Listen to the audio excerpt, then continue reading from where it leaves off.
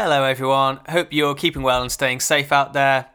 Just before we get into today's show, just want a quick word to let you know that this episode was recorded on Friday, the 3rd of April, about 2 weeks before its release. And like all of our other recent episodes, we do talk about COVID-19 a little bit, but please be aware that this episode was recorded about 2 weeks before its release, so needless to say, anything that we would have said about the situation will be out of date. All that out the way, on with the show, which is brought to you by Exordium. Exordium take hassle and guesswork out of DIY musicianship by providing solutions that help you create better music and reach a wider audience. All their services are completely customizable to suit your project's needs. Use offer code BMM to get 10% off your first project. My guest today plays in a brilliant band called the Ishmael Ensemble, and he used to live in the flat above mine. Really good time talking with him. We talked about his band a lot and their debut EP, which has been out for about a year now. So please give it up for Pete Cunningham from the Ishmael Ensemble.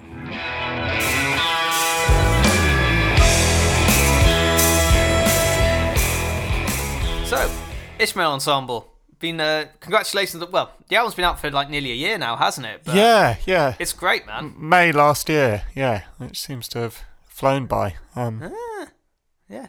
It's approaching its first birthday. Yeah. You got any plans to celebrate? I guess fairly limited plans, given the current climate. No, I mean, more seeing it as an opportunity to write loads of new music and hopefully look back and not be too much of a distant memory of actually playing gigs and enjoying playing those tunes out, which, Yeah. What was the last show you did before the lockdown kicked in? Well, we actually played Thekla on Friday the 13th of March, which was, well, only 2 weeks ago now, but feels like a million years ago. That was quite a weird, eerie night, really, because then we had a gig in Stroud the next night, which we decided to cancel. And it felt like the kind of last night of anyone really going out or anything. And then it was the following Friday that they shut all venues and pubs. So it was nice to end on a high. Playing Thekla has always been a dream, really. And it was us on the bill with Giles Peterson and... yeah, it was so weird. It was such like a dream gig.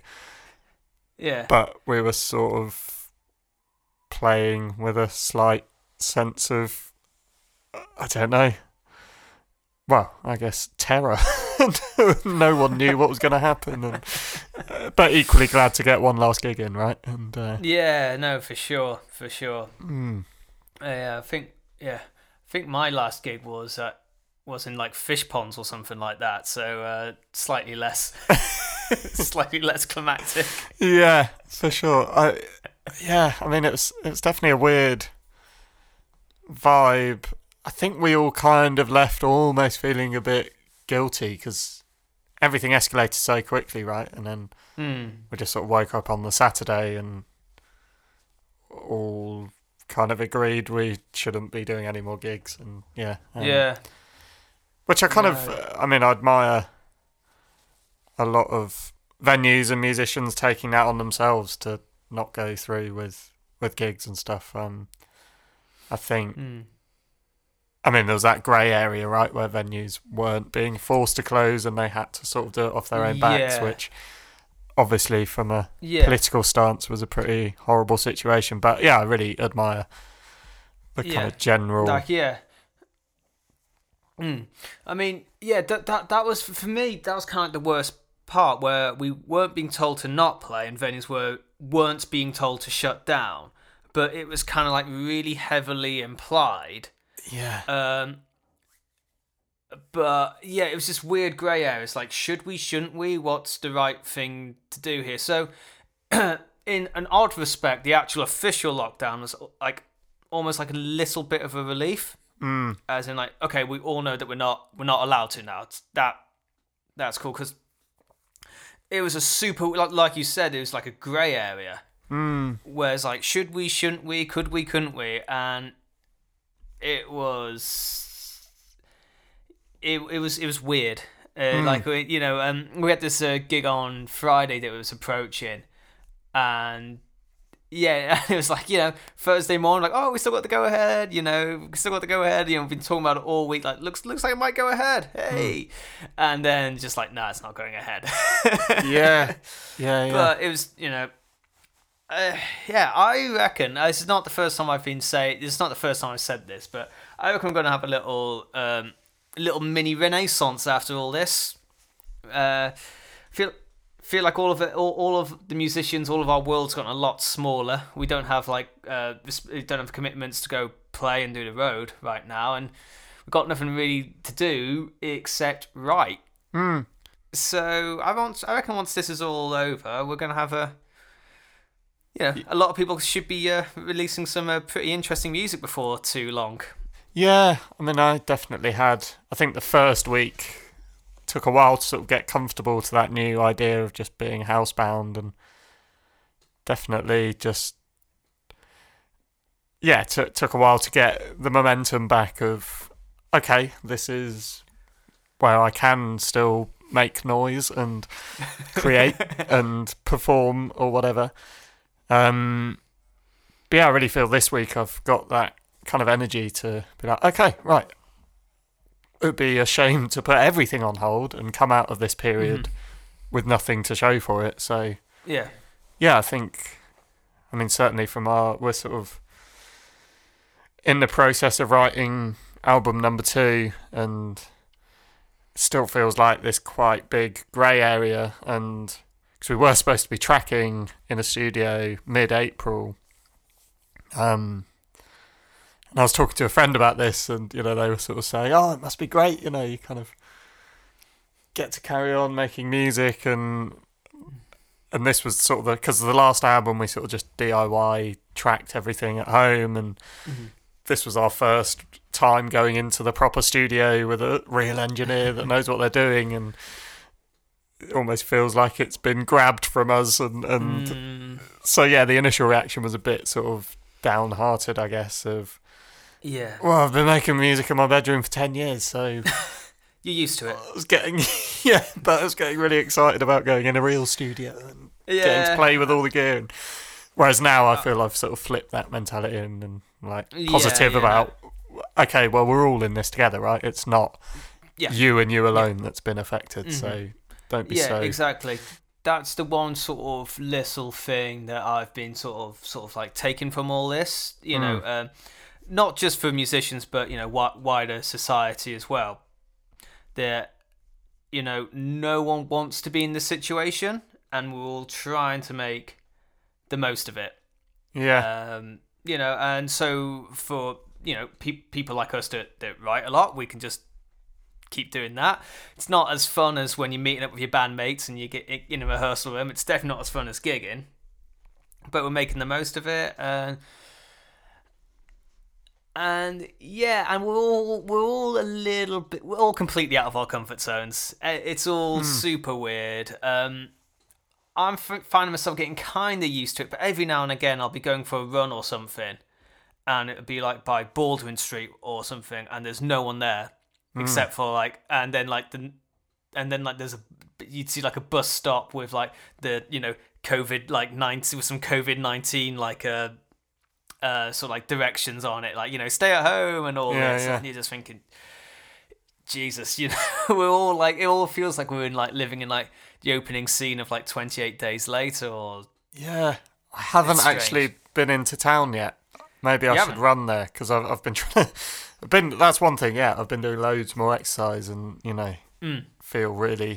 ironically feel the healthiest I've ever been. I think because I'm actually eating well and not, the classic musician sort of sleep pattern isn't generally the healthiest. So now I'm totally, in bed on the way to sleep by 10 and up early, get to go for a run and, do all that. And I don't know. Yeah, I haven't ventured into town yet. We're a little further out now. We're just kind of you're in St. George now, way. Aren't you? Yeah. But I'm almost intrigued to go into town. And But again, it's like a weird thing, right? Of being obviously very lucky and being young and healthy and a roof over your head and even just like the knowledge of knowing how to be healthy is a massive privilege, I feel. And I'm kind of, I don't know if it's a good thing, but enjoying this way of life, but also totally aware that that's a massive privilege to be able to do so. Yeah.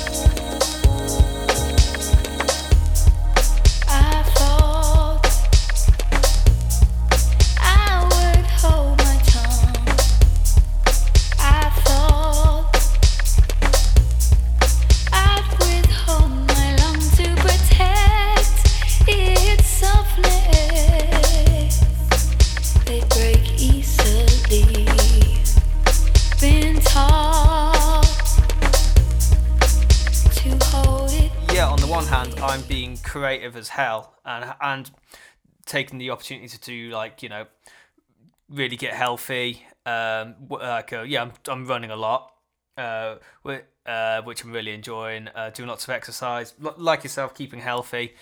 But also you're aware that for some people this is an absolute disaster. So it's odd because you'd be like, oh, I'm really making the most of this, but it is a crisis at the end of the day. So it's weird. I almost feel like a little bit guilty every now and again, thinking like, oh yeah, I'm really making the use of this. Where for some people it's earth shattering. So it's an odd sort of juxtaposition of sort of emotions. Like, you're making sure that you're doing okay as an individual, but then you look at the rest of society, and then you think, oh, but there's nothing really you can do about it. So it's an odd... Yeah, I'm not entirely sure what I'm trying to say about it, but it's an odd... I think, it's just an odd juxtaposition to when you're doing okay in this situation, but you know that for a lot of people they aren't. And yeah, I think it's really important to like be aware of it, but also do what's best for you as well, and for wider society. Yeah, I mean, it's been really heartwarming around us, you know, all the kind of neighbours helping each other and almost feel closer to our immediate community, and, you know, signed up to the Acorn thing, which is like a kind of charity database for helping each other and kind of those that can't do their shopping or whatever. It's just like a really simple spreadsheet, basically, and you just put your name in it. So Phoebe and I have decided, so she's basically had to continue taking all her holiday that she'd had booked in. So now, you know, we've got these holidays booked at home. So we were supposed to be getting married in June, which we've congratulations, obviously postponed. And yeah, but then equally we've got this like whole block of time booked off in May and June to supposedly prepare for the wedding, but now we've got almost this like holiday coming up. So yeah, I think we're just going to try and use that holiday time, as it were, to you know, volunteer and help out where we can. Oh wow! What's the organisation called again? Acorn. Okay.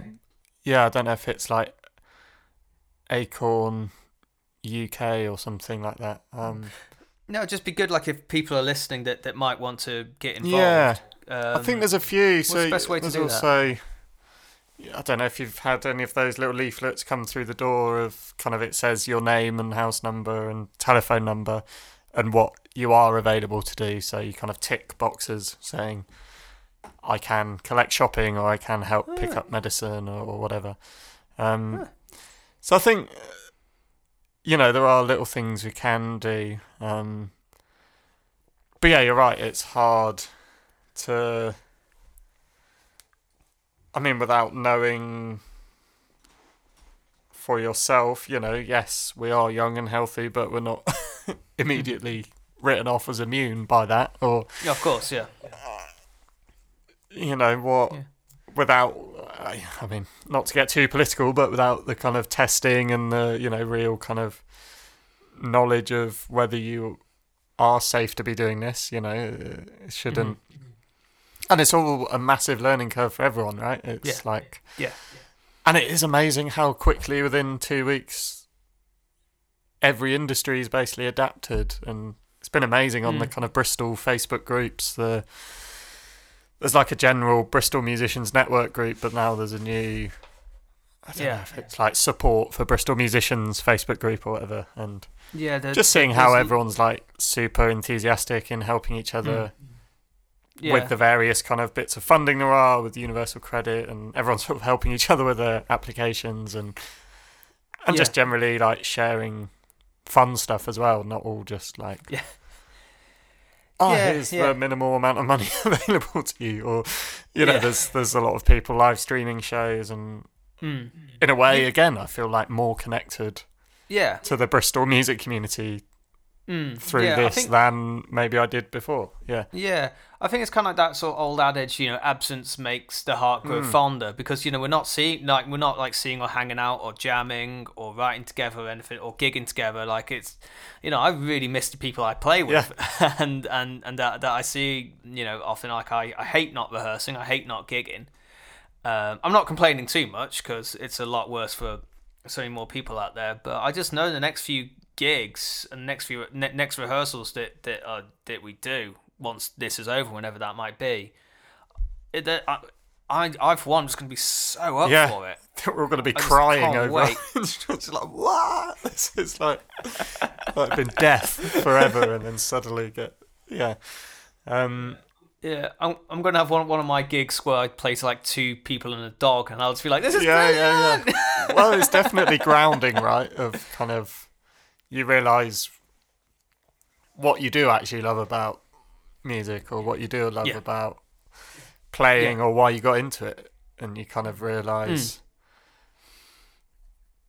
I do actually just love the process of learning an instrument or playing an instrument or tinkering. And often if you get, obviously it's a amazing luxury in a way to be able to call yourself a professional musician, or also a curse, I don't know, depending on which way you look at it.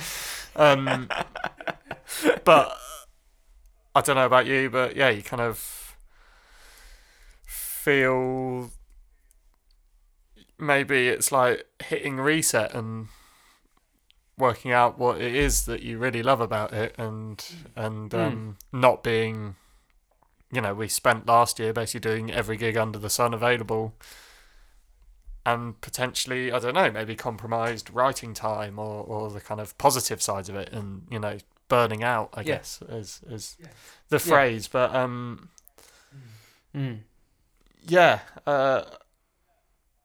just sort of really enjoying writing music again, and I don't think I was when you're in that touring cycle where you feel bad because you're not paying enough attention to practice or writing. So hopefully we'll come out of this and feel super energized to play again, but also maybe have learned what are the important things about music to you, or I mean, it's just, I agree, fascinating how, I don't know about you, but music aside, just trying to have a conversation with anyone about anything, there's basically nothing that hasn't been affected massively by this, and it's true. Kind of fascinating, really. I don't know.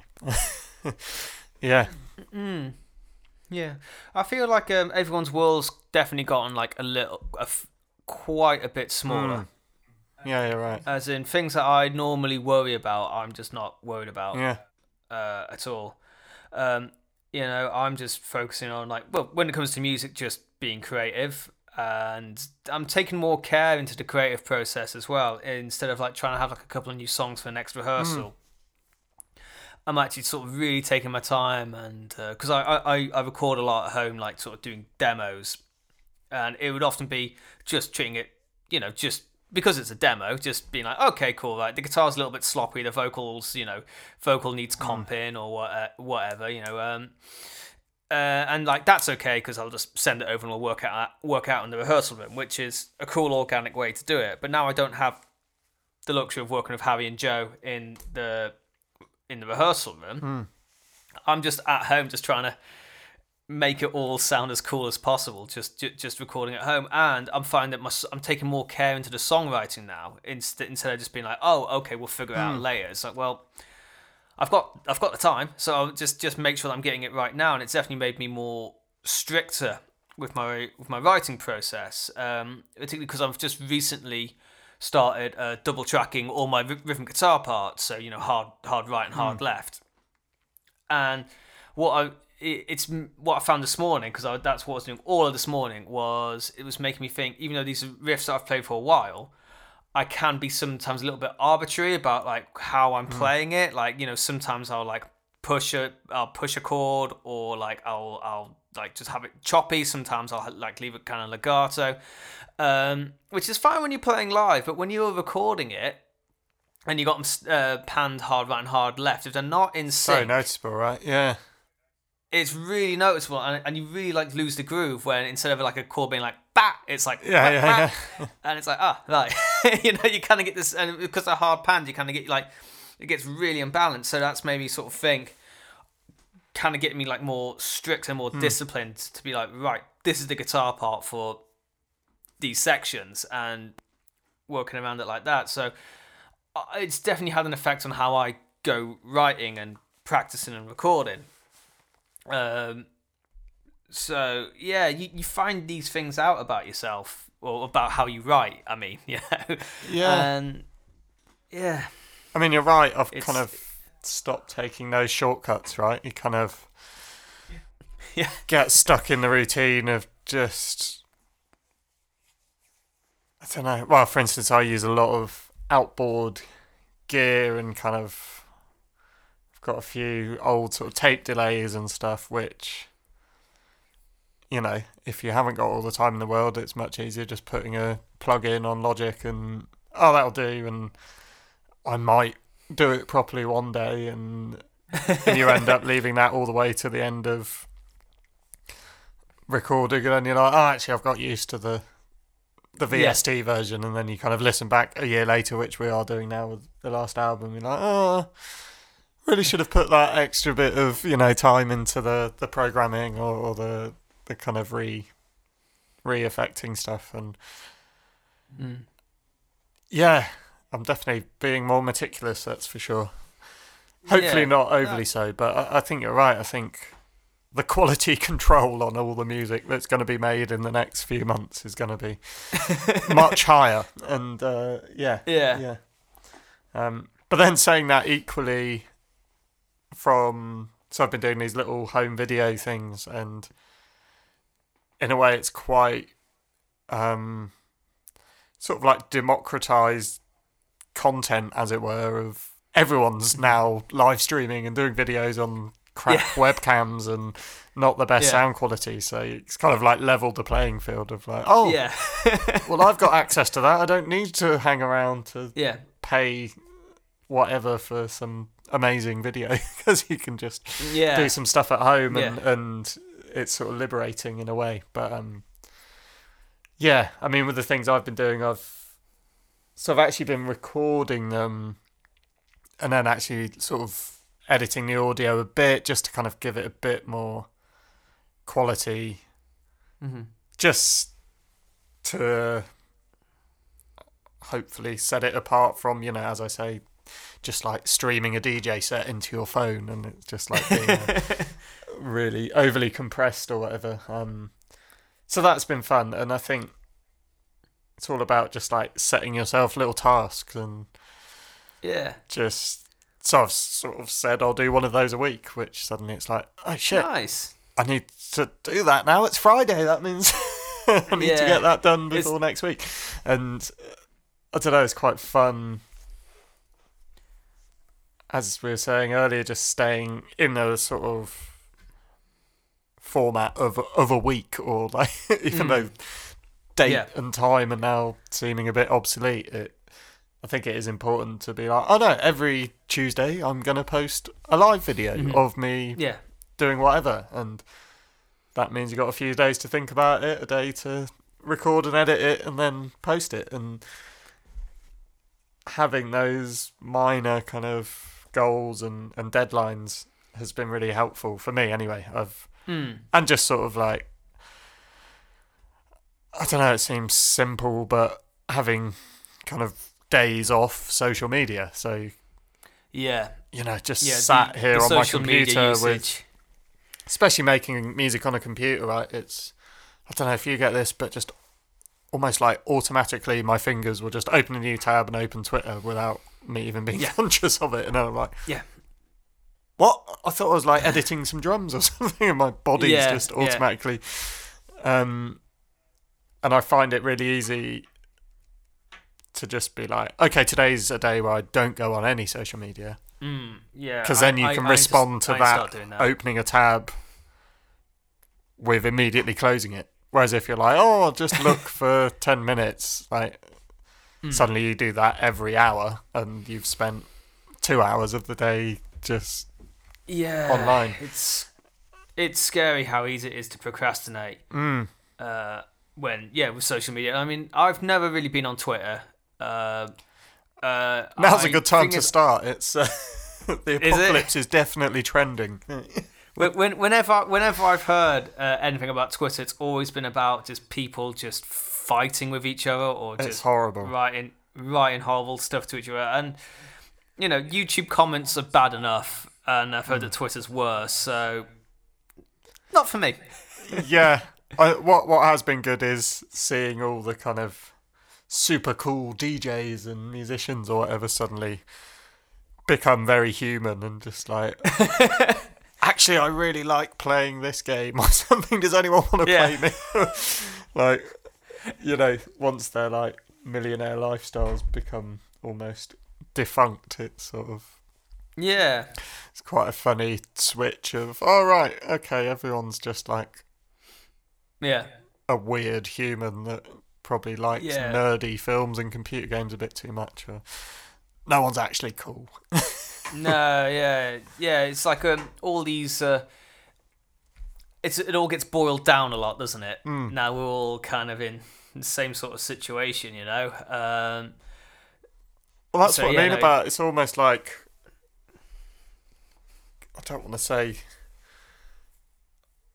a punk aesthetic, but it's definitely very much a DIY aesthetic now with everything. Hell yeah. As I said, you can stream something off a webcam and it's the same as what whoever it is in their £1 million studio can do, because we're all just locked into it.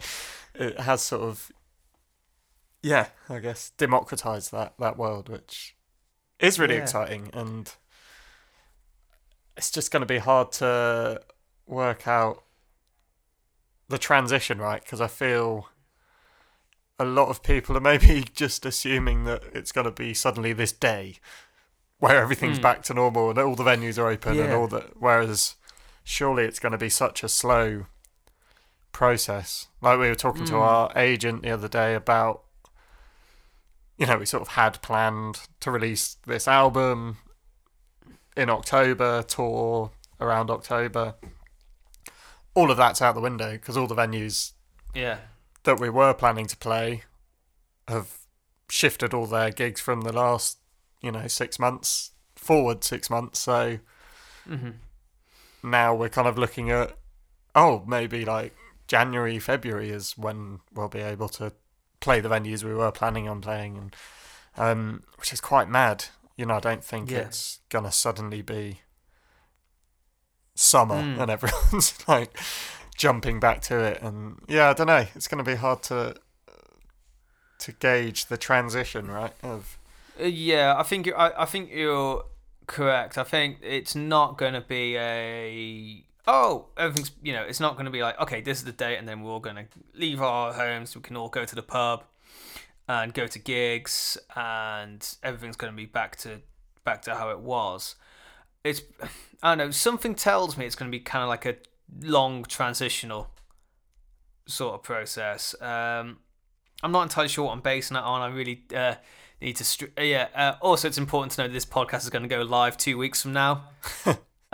So whatever we might be our saying, obituary. Well, I was just going to say it might just be out of date, but if you want to go with, if you want to get more about it, hey, that's up to you, bro. Yeah, been on Twitter too much. Yeah. I am following like news on it a little bit, but not too much.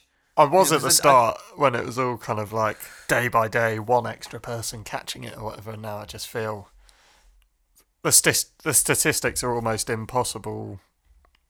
If you're not testing anyone, then how do you know that there's that many cases? And just B, it's like not helpful. I don't think. I think, as you say, it's all now. It's like a local problem of how can we help our community, and basically, it seems the best way we can is to stay home until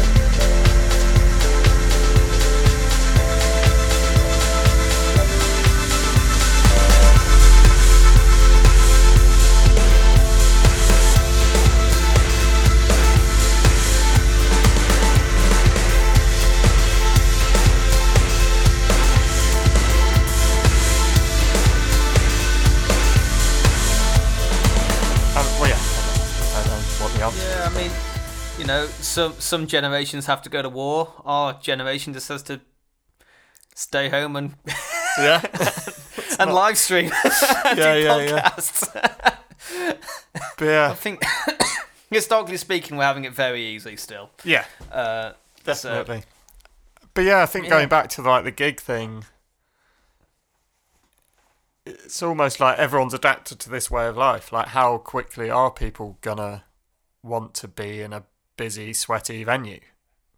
When we've got so used to dodging people on the pavement and not going in a shop where there's other people, or how socially accepting will we be of standing in a really packed environment again? That's a good point. I mean, my knee jerk is to say, I can't wait, but this is still very early days. We're not even halfway through the initial 3 weeks that we are locked down at the time of recording. So I don't know. It's what's quite tricky is we're very much in the situation, but in order to sort of like assess it, it's really hard to take a step back and try and look at the big picture, because we don't know how long this is going to go on for. So it's I don't know, just as a I don't know, normal citizen, I have no flipping idea, no idea whatsoever.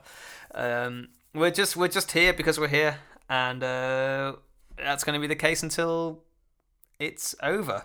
How that's going to happen, I don't know. We'll have to wait and see.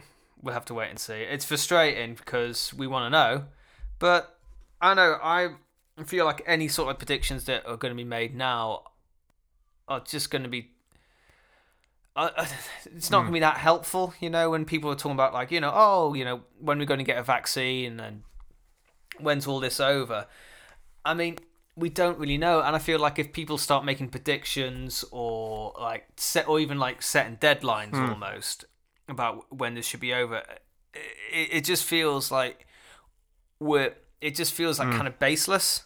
Like it's not going to help to sort of build up expectations in someone's head to say like, definitely this 3-4 week period is going to be as long as it's going to be, and then we're back to normal. Like it's not impossible, but I wouldn't put money on it. And I definitely wouldn't bet my mental well-being over it. Of which we're hit. This is a marathon, not a sprint, and I think that just to really make sure that we're looking after ourselves and looking after each other as well, like you and Phoebe doing the acorn thing, which I think is brilliant, and little everyday day-to-day things as well, like whoever's working behind the counter, whatever shop you're at, just be just be super nice, it's going to take you a little longer to do your shopping and all that. But, I feel like, we all got to be cool to each other. I feel like I think we'll maybe come out of it as a stronger community and everyone a bit more aware of each other's well-being and... I hope so. Yeah. I really hope so. And you're right. I think the best way to approach it is it's better to just stay in and do as much as you can social distancing than have the same attitude of, we don't know what's going to happen, and just ignoring all of that advice, which, I don't know, may almost be the downfall of the kind of European society compared to, you see how it's been dealt with in China. It's like they also live in a very totalitarian, authoritative kind of government. The Chinese, their government can get away with things that luckily Western democracies, well, any democracy I should say, just simply can't get away with. Yeah. But I guess, not to get too political or anything, but I guess that's a sort of that sort of question, how much are you willing to sort of put your, sacrifice your rights for the authority to sort things out, and how much trust are you going to put into them? It's a tricky issue, Yeah. I mean, almost... it's a tough conversation to have. Yeah. And it's definitely got a lot of people concerned. Because we're always talking about how police in some instances have been behaving, which I do believe are very isolated incidents. Although I'm not amazingly well informed on this, and I don't want to be saying any grand statements that almost definitely won't be true. But I know a lot of people are concerned about sort of the powers we are handing over. Which but I'm not really the right person to be speaking about this, to be honest. So I guess we'll have to wait and see. Well, that's it. I mean, I think we're a long way off being something like China. I think I think we're a long way off that. Thank God, but let's see. I just think, my prediction is I reckon the next Prime Minister announcements, what would he do if Boris Johnson's wearing a military uniform instead of his normal suit? Oh no. Very ridiculous. But he's got Flight of the Valkyries playing in the background. Yeah. I mean, I do, That would be scary as hell. Yeah. I mean, it's really weird, the whole... I don't know. We shouldn't get too political, but just it is a political situation, right? And you kind of you can't necessarily take the politics out of it, unfortunately. But I'm not the most. I find it. I do like politics. I do find it interesting, but I'm definitely not. I'm not really. I like to hear people's politics, but I'm not one for getting too into it. Although, I don't know if that's true. I definitely like hearing about it, and I definitely like hearing people's opinions. Yeah. I myself, I try and be... I don't know, I try and be as measured as possible when it gets to these things. But I think it's very hard to do. But I think it's important discussions to have, and I think that's how I keep myself sane on the matters. I think I've just hoped, or maybe just, I don't know, leaning on the side that I just hope the scientific voices in the room are the ones that are being heard and listened to the most than me a political too. agenda. Yeah. But I can't help but feel that, it's almost gonna be such a big part in any future political campaign, or I don't know.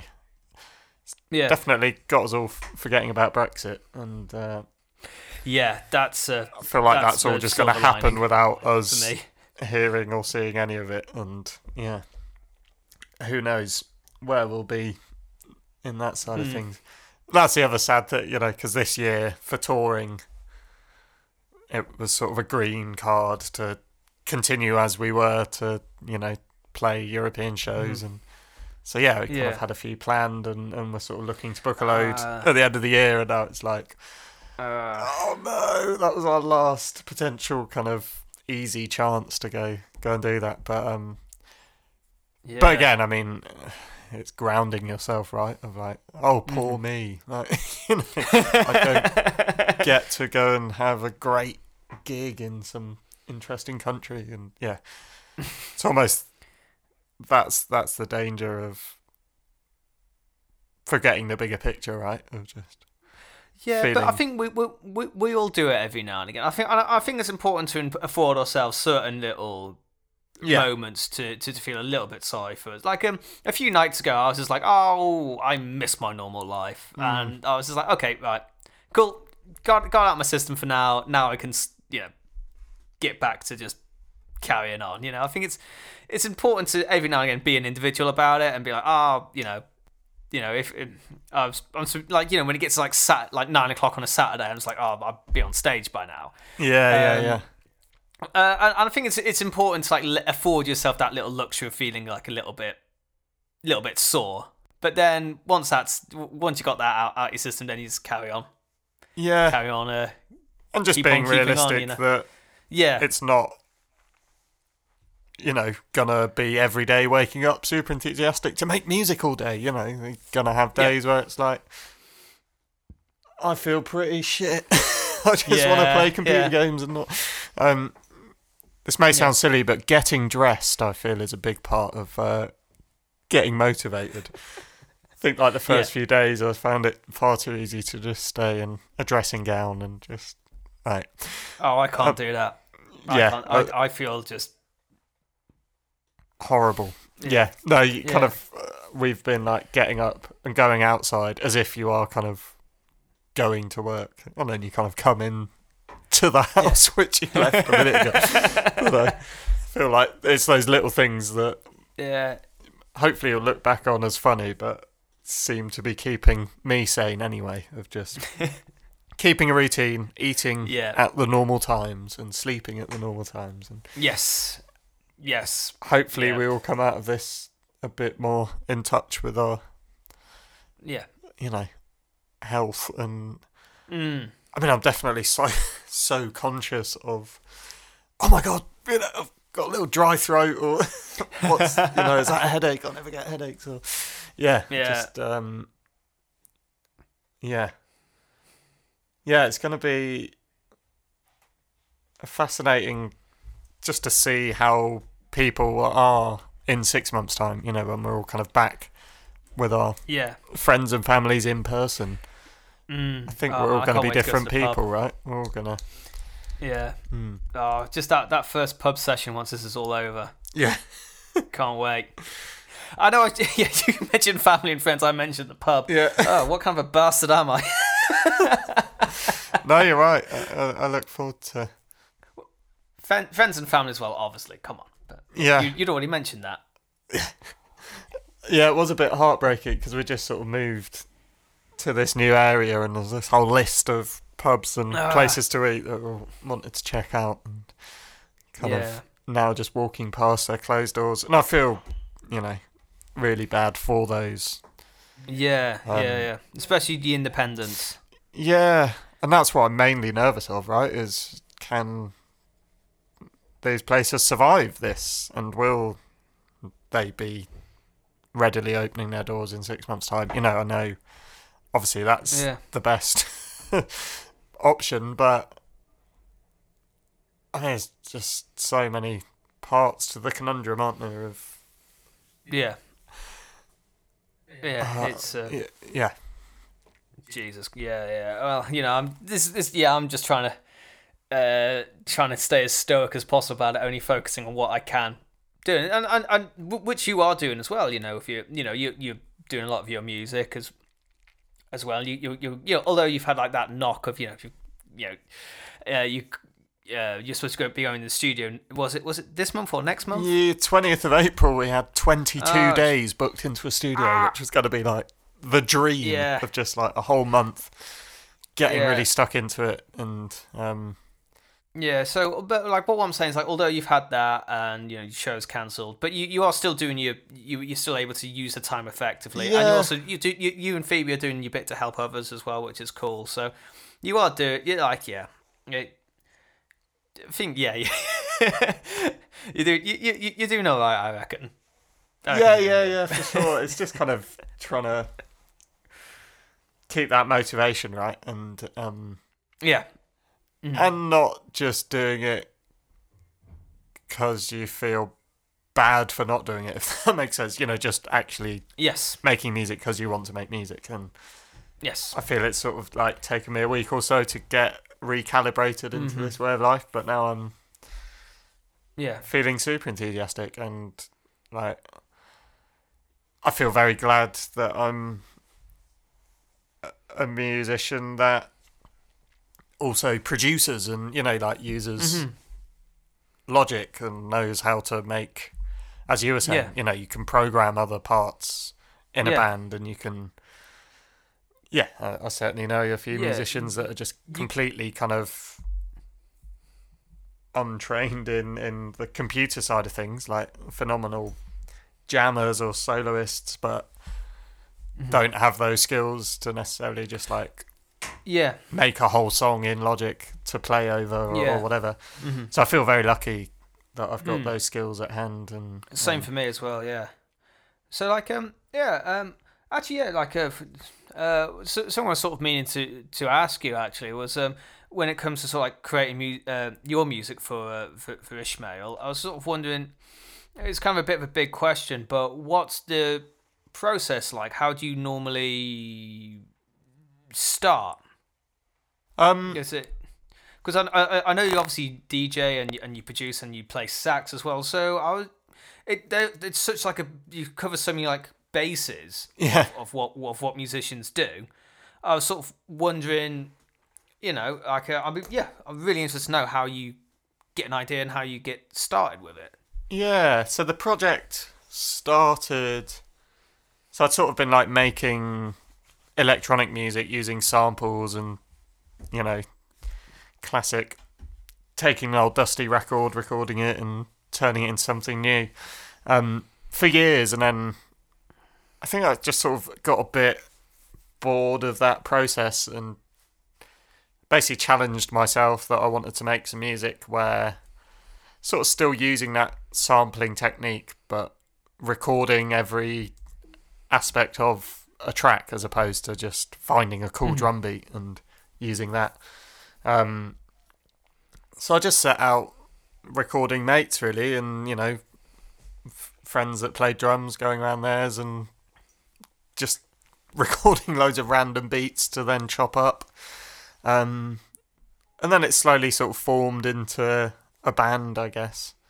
And now it's very much a similar process of I've just kind of over the years built this archive of recordings of various friends and whatever, and I kind of use that as my own sample pack, as it were. So I just go in and find some drums and chop them up a bit, or find some guitar that someone's recorded, or I think it's kind of more and more condensed now. So it's kind of like the four main elements of the band are me as producer and saxophonist, and then drummer Rory O'Gorman, who had sort of played with various friends' projects over the years, and then 2 old school friends, so Jake, who kind of does all the synthesizer stuff, and Mullins, who's a guitarist. And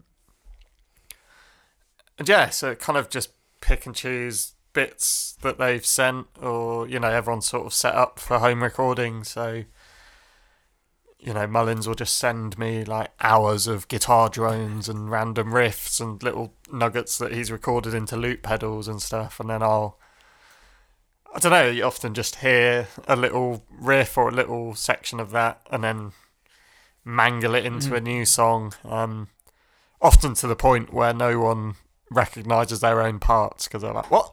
I didn't play that. And it's like, well, you played a 3-minute thing and I took 0.8 seconds of it and turned that into a song.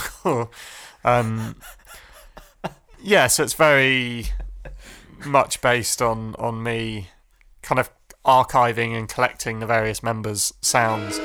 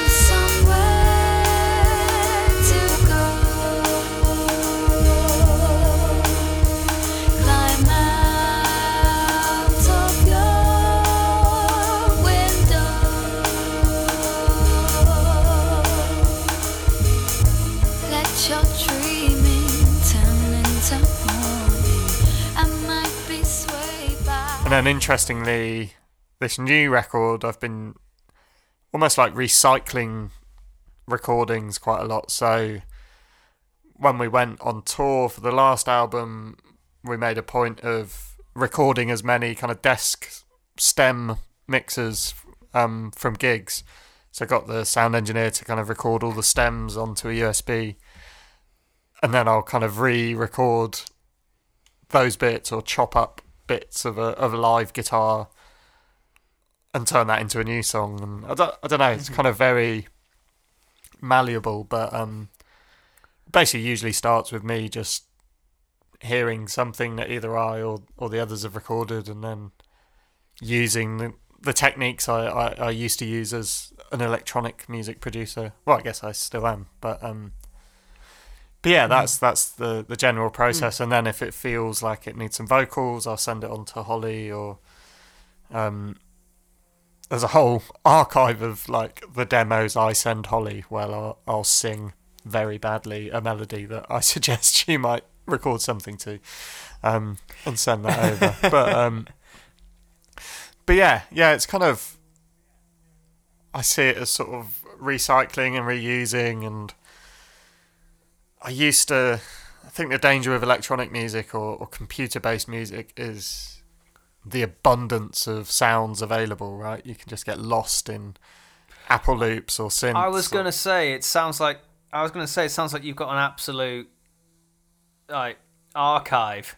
Yeah, but then it's quite condensed because it's just music, you know, just sounds we've made ourselves, and I'm all about kind of setting those parameters. So often I'll just like chuck a guitar recording in and be like, this is what's going to be in this song, and I'll write some drums around it, and I need to find a riff within this 2 minutes of guitar recording, as opposed to just trawling through samples and just you can just get so lost on like finding the perfect snare drum, and in the same time you could have written a song. So yeah, I think I've got a bit more productive in that sense. I definitely spent many years searching for the perfect beat or whatever, and now I much prefer, I guess, almost drafting a whole song and then going back to worry about those things.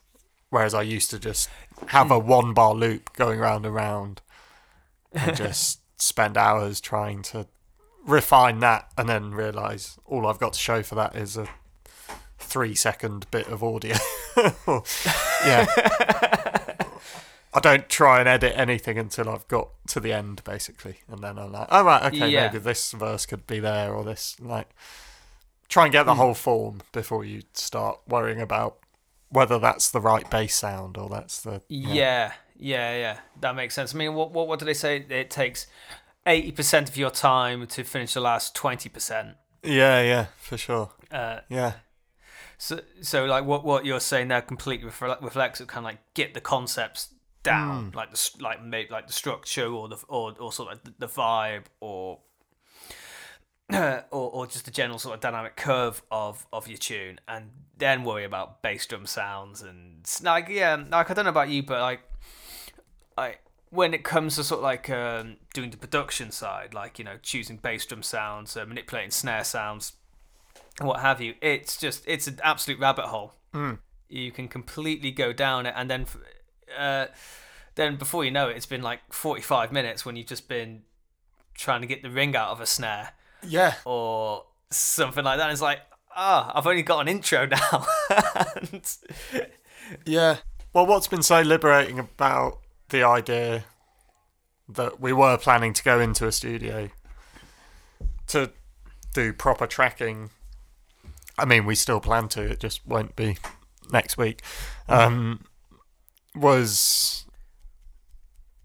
suddenly I'm not responsible for the final mix or whatever, you know, or okay, these aren't going to be the final drums, so actually it doesn't matter at all what it sounds like, really. Yeah. As long as you're... I feel as long as you can listen to it 1,000 times and not be disturbed by that frequency or that, you know, once you've got the vague groove and the kind of idea of what the drums might sound like, you're good. Yeah. And it's fun. I think music needs that immediacy. It needs that kind of quick edit thing, right? You know, all the most exciting parts in any of the music I've made are those accidents where you've accidentally dragged a part out and a little other part of a riff comes in, or just... And they're the bits I love in other people's music. I love the kind of... I don't know. Happy accidents. The less meticulous, the better for me, I think. In certain respects, you know, obviously, as we were saying earlier, having 2 things out of time isn't great, but it can be if they're out of time enough. If they're out of time enough, yeah. Right. If they're a bar out with each other, then you're right. Yeah.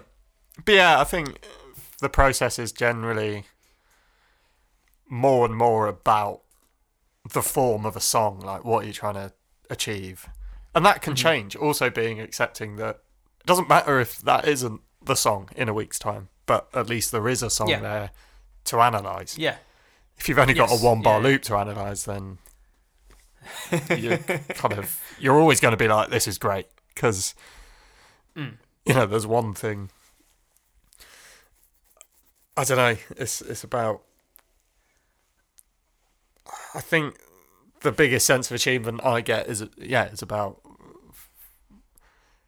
being able to come away after a 4-hour session and have made something that's around 3 or more minutes. Like, that's a massive achievement, as opposed to just like, I've got this one loop that I could listen to for days, but would anyone else, you know, am I just sort of indulging myself, basically, or It's always a tricky thing, because I think it is, in terms of indulgence, I think it's really important to make sure that you're enjoying what you're doing first and foremost. You've got to make sure, like, something that I could break I had about a year ago is when I realised I've got to entertain myself first. So indulgence is good to that extent, but there's a, like of anything, there's a there's a balance and a limit to it. Yeah. So like, it's really important to entertain yourself first and foremost, but you also got to be bearing the audience in mind at the same time. So my personal philosophy is if I'm enjoying it myself, then that's gonna get communicated, especially in a live scenario. That tends to work. But if you get too locked into what you want to do, then it's not necessarily going to be as inviting for other people. So it's a fine line what you got to walk. It's all balance, isn't it? I know it's really cheesy and obvious and rudimentary to say, but balancing all your elements together is how you keep it running. I mean, I think the simple thing for me is just, if in doubt, always record, right? You just make sure the record button's on at all times, and then you can't go back and be like, oh, I really wish I'd got that first take when it was sounding good, or and I certainly know people who do struggle with that, like, because they'll, and I was one of them, like, just getting stuck in that rut of, oh, well, what's the point if this isn't how I want the drums to sound? What's the point in continuing this tune? And it's like, well, yeah. I feel like there's divided time of creativity where you can. I've almost got to the point where I sort of know my mood to the point of what I think I'll be interested in working on, and certain days I'm not feeling particularly inspired, but that doesn't mean my ears aren't working, and it doesn't mean I can't edit and neaten up stuff. Maybe I'm not feeling like writing a song, but there's definitely 1,000 songs that could do with some trimming or just simple EQing or editing that isn't necessarily creative. And it's about knowing your own mentality, and there's definitely other days where you have to accept that it's not working, and maybe you do just want to play computer games or watch film or cook or whatever. Like, that's also fine. You don't have to be this creative machine at all times, because no one is. And no, everyone does have off days, and what I often do is,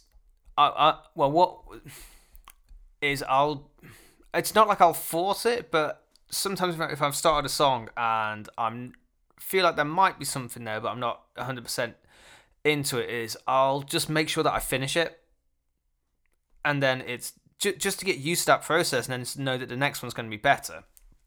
And you can always go back to old songs and that you don't like, or you don't perform or whatever, and you can always kind of like scavenge parts from it.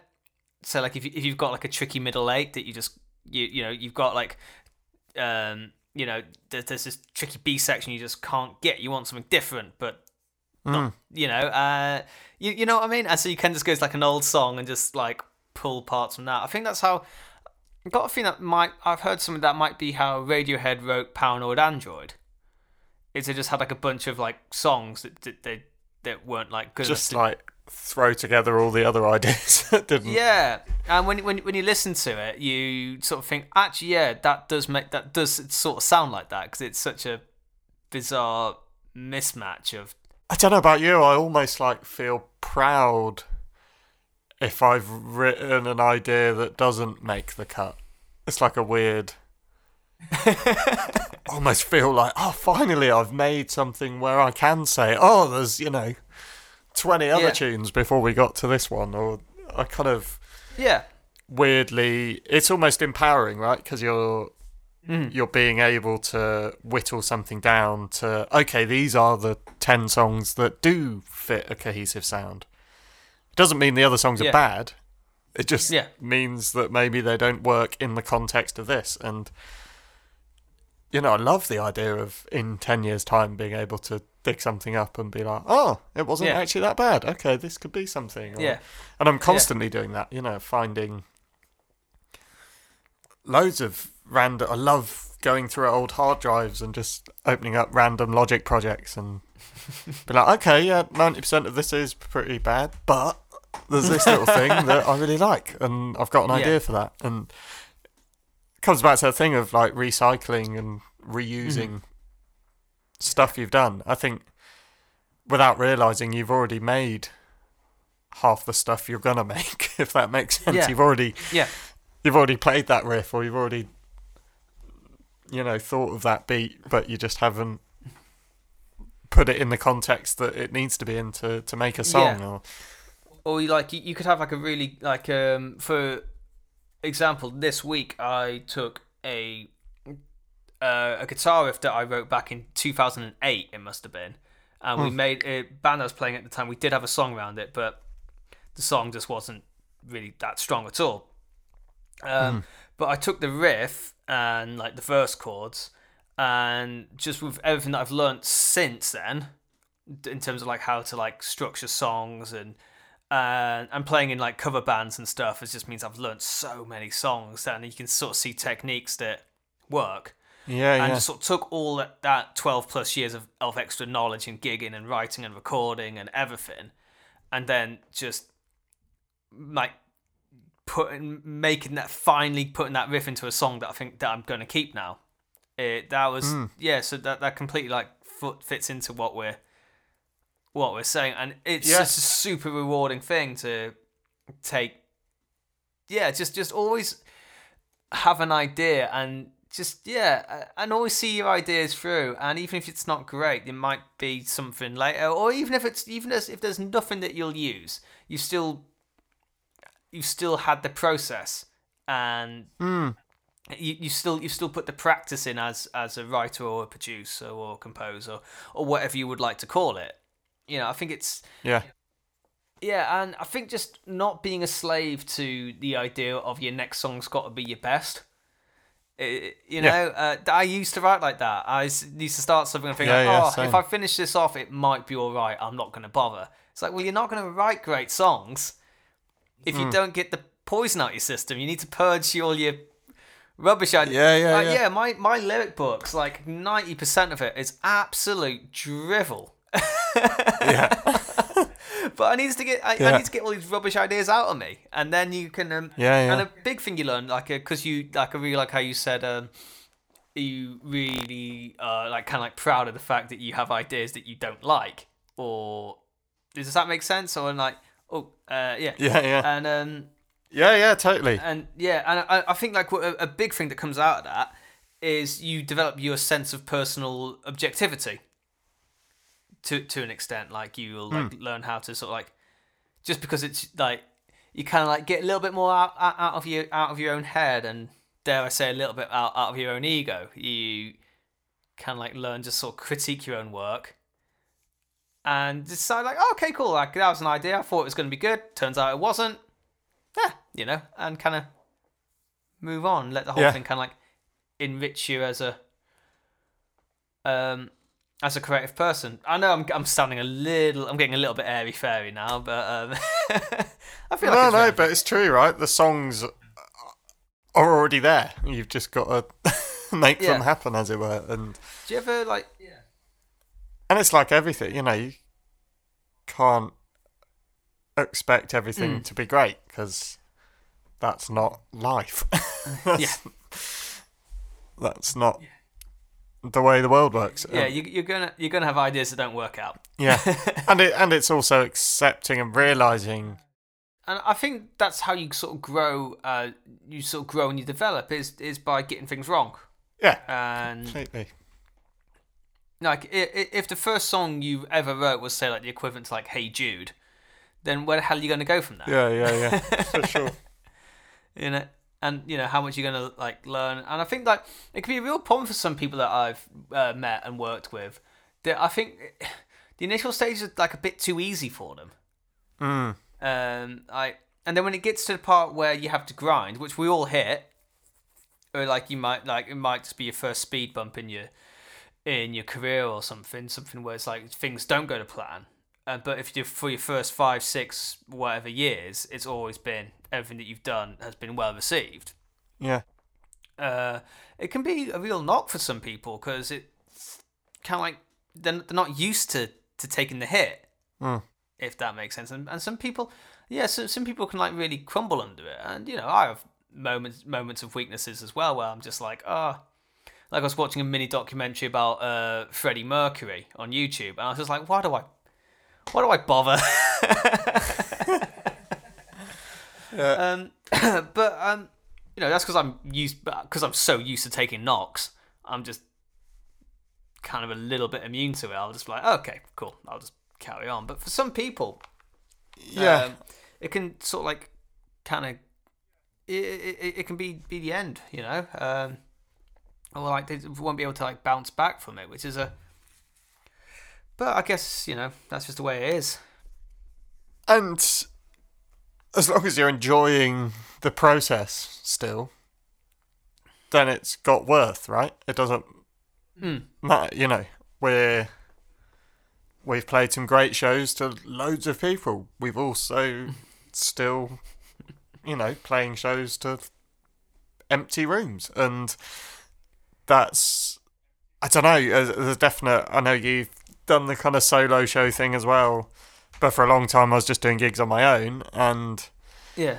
a bad gig on your own is, I don't know, it's not quite as fun as, I don't know, I just find a bad gig with the band is still an experience, and it's still kind of like, you can laugh it off almost, and you're just like, well, that was shit, but kind of funny. Remember when everything blew up? Like, we all broke every instrument we own, and I think no matter who you are, you still got to kind of accept that, you are going to play gigs to people that, it's all part of it.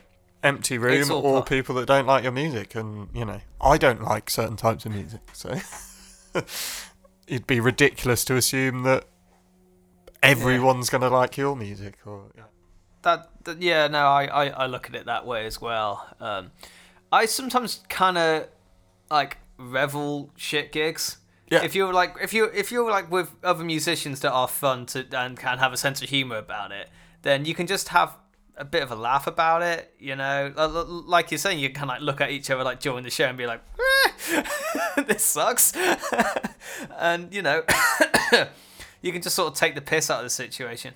I mean, you get those gigs where the expectations are so high, right? Where everyone in the audience is expecting to be entertained and are almost judging your every move, and that's horrible. The best gigs are when there's no one to impress, and you can just do whatever you want, and you haven't got any ego or any kind of anything to live up to. So you can just, without a doubt, the best sax solos I've ever played are in those rooms where the people in the audience aren't, judging my every move or eagerly listening because they're a fan, or,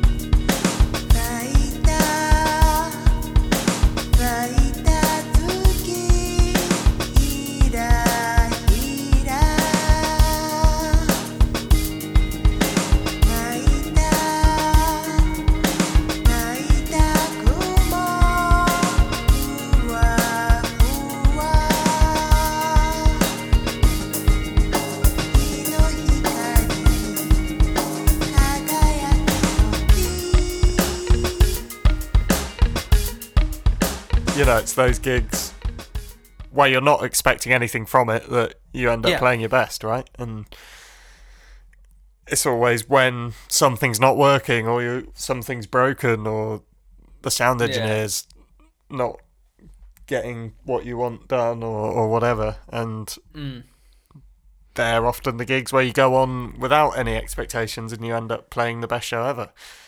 Yeah. It's the gigs when you go on stage being like, right, everything's sounding sweet, everything's perfect, everything's working. Yeah. That's when you fuck up. And I don't know. Yeah. Not that I'm praying for everything to break before I go on stage, but I think because you're so focused on something not working or whatever, you kind of forget about the song or the instrument or whatever. And yeah. Fantastic. Cool. So we can wrap things up there. Thanks so much for coming on, Pete. No worries. And so Ishmael Ensemble, where can people find you? Where can they hear you? Where can they follow you? I mean, all the usual places, / Ishmael Ensemble.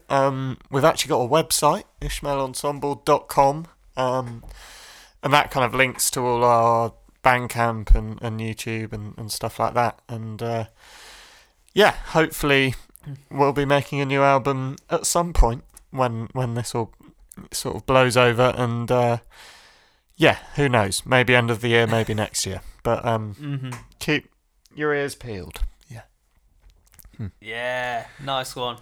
All right, man, thank you so much for coming on again and dealing with my rubbish internet connection. No worries. Nice to talk We'll make it work. About some stuff that wasn't just coronavirus as well. All right, mate, you take care. Oh, and congratulations to you and Phoebe as well. Whenever it happens, yeah. Thank you very much. That's great. Take care, dude. All Nice the best. man. All the See you best. soon. Right. Cheers. Bye, everyone.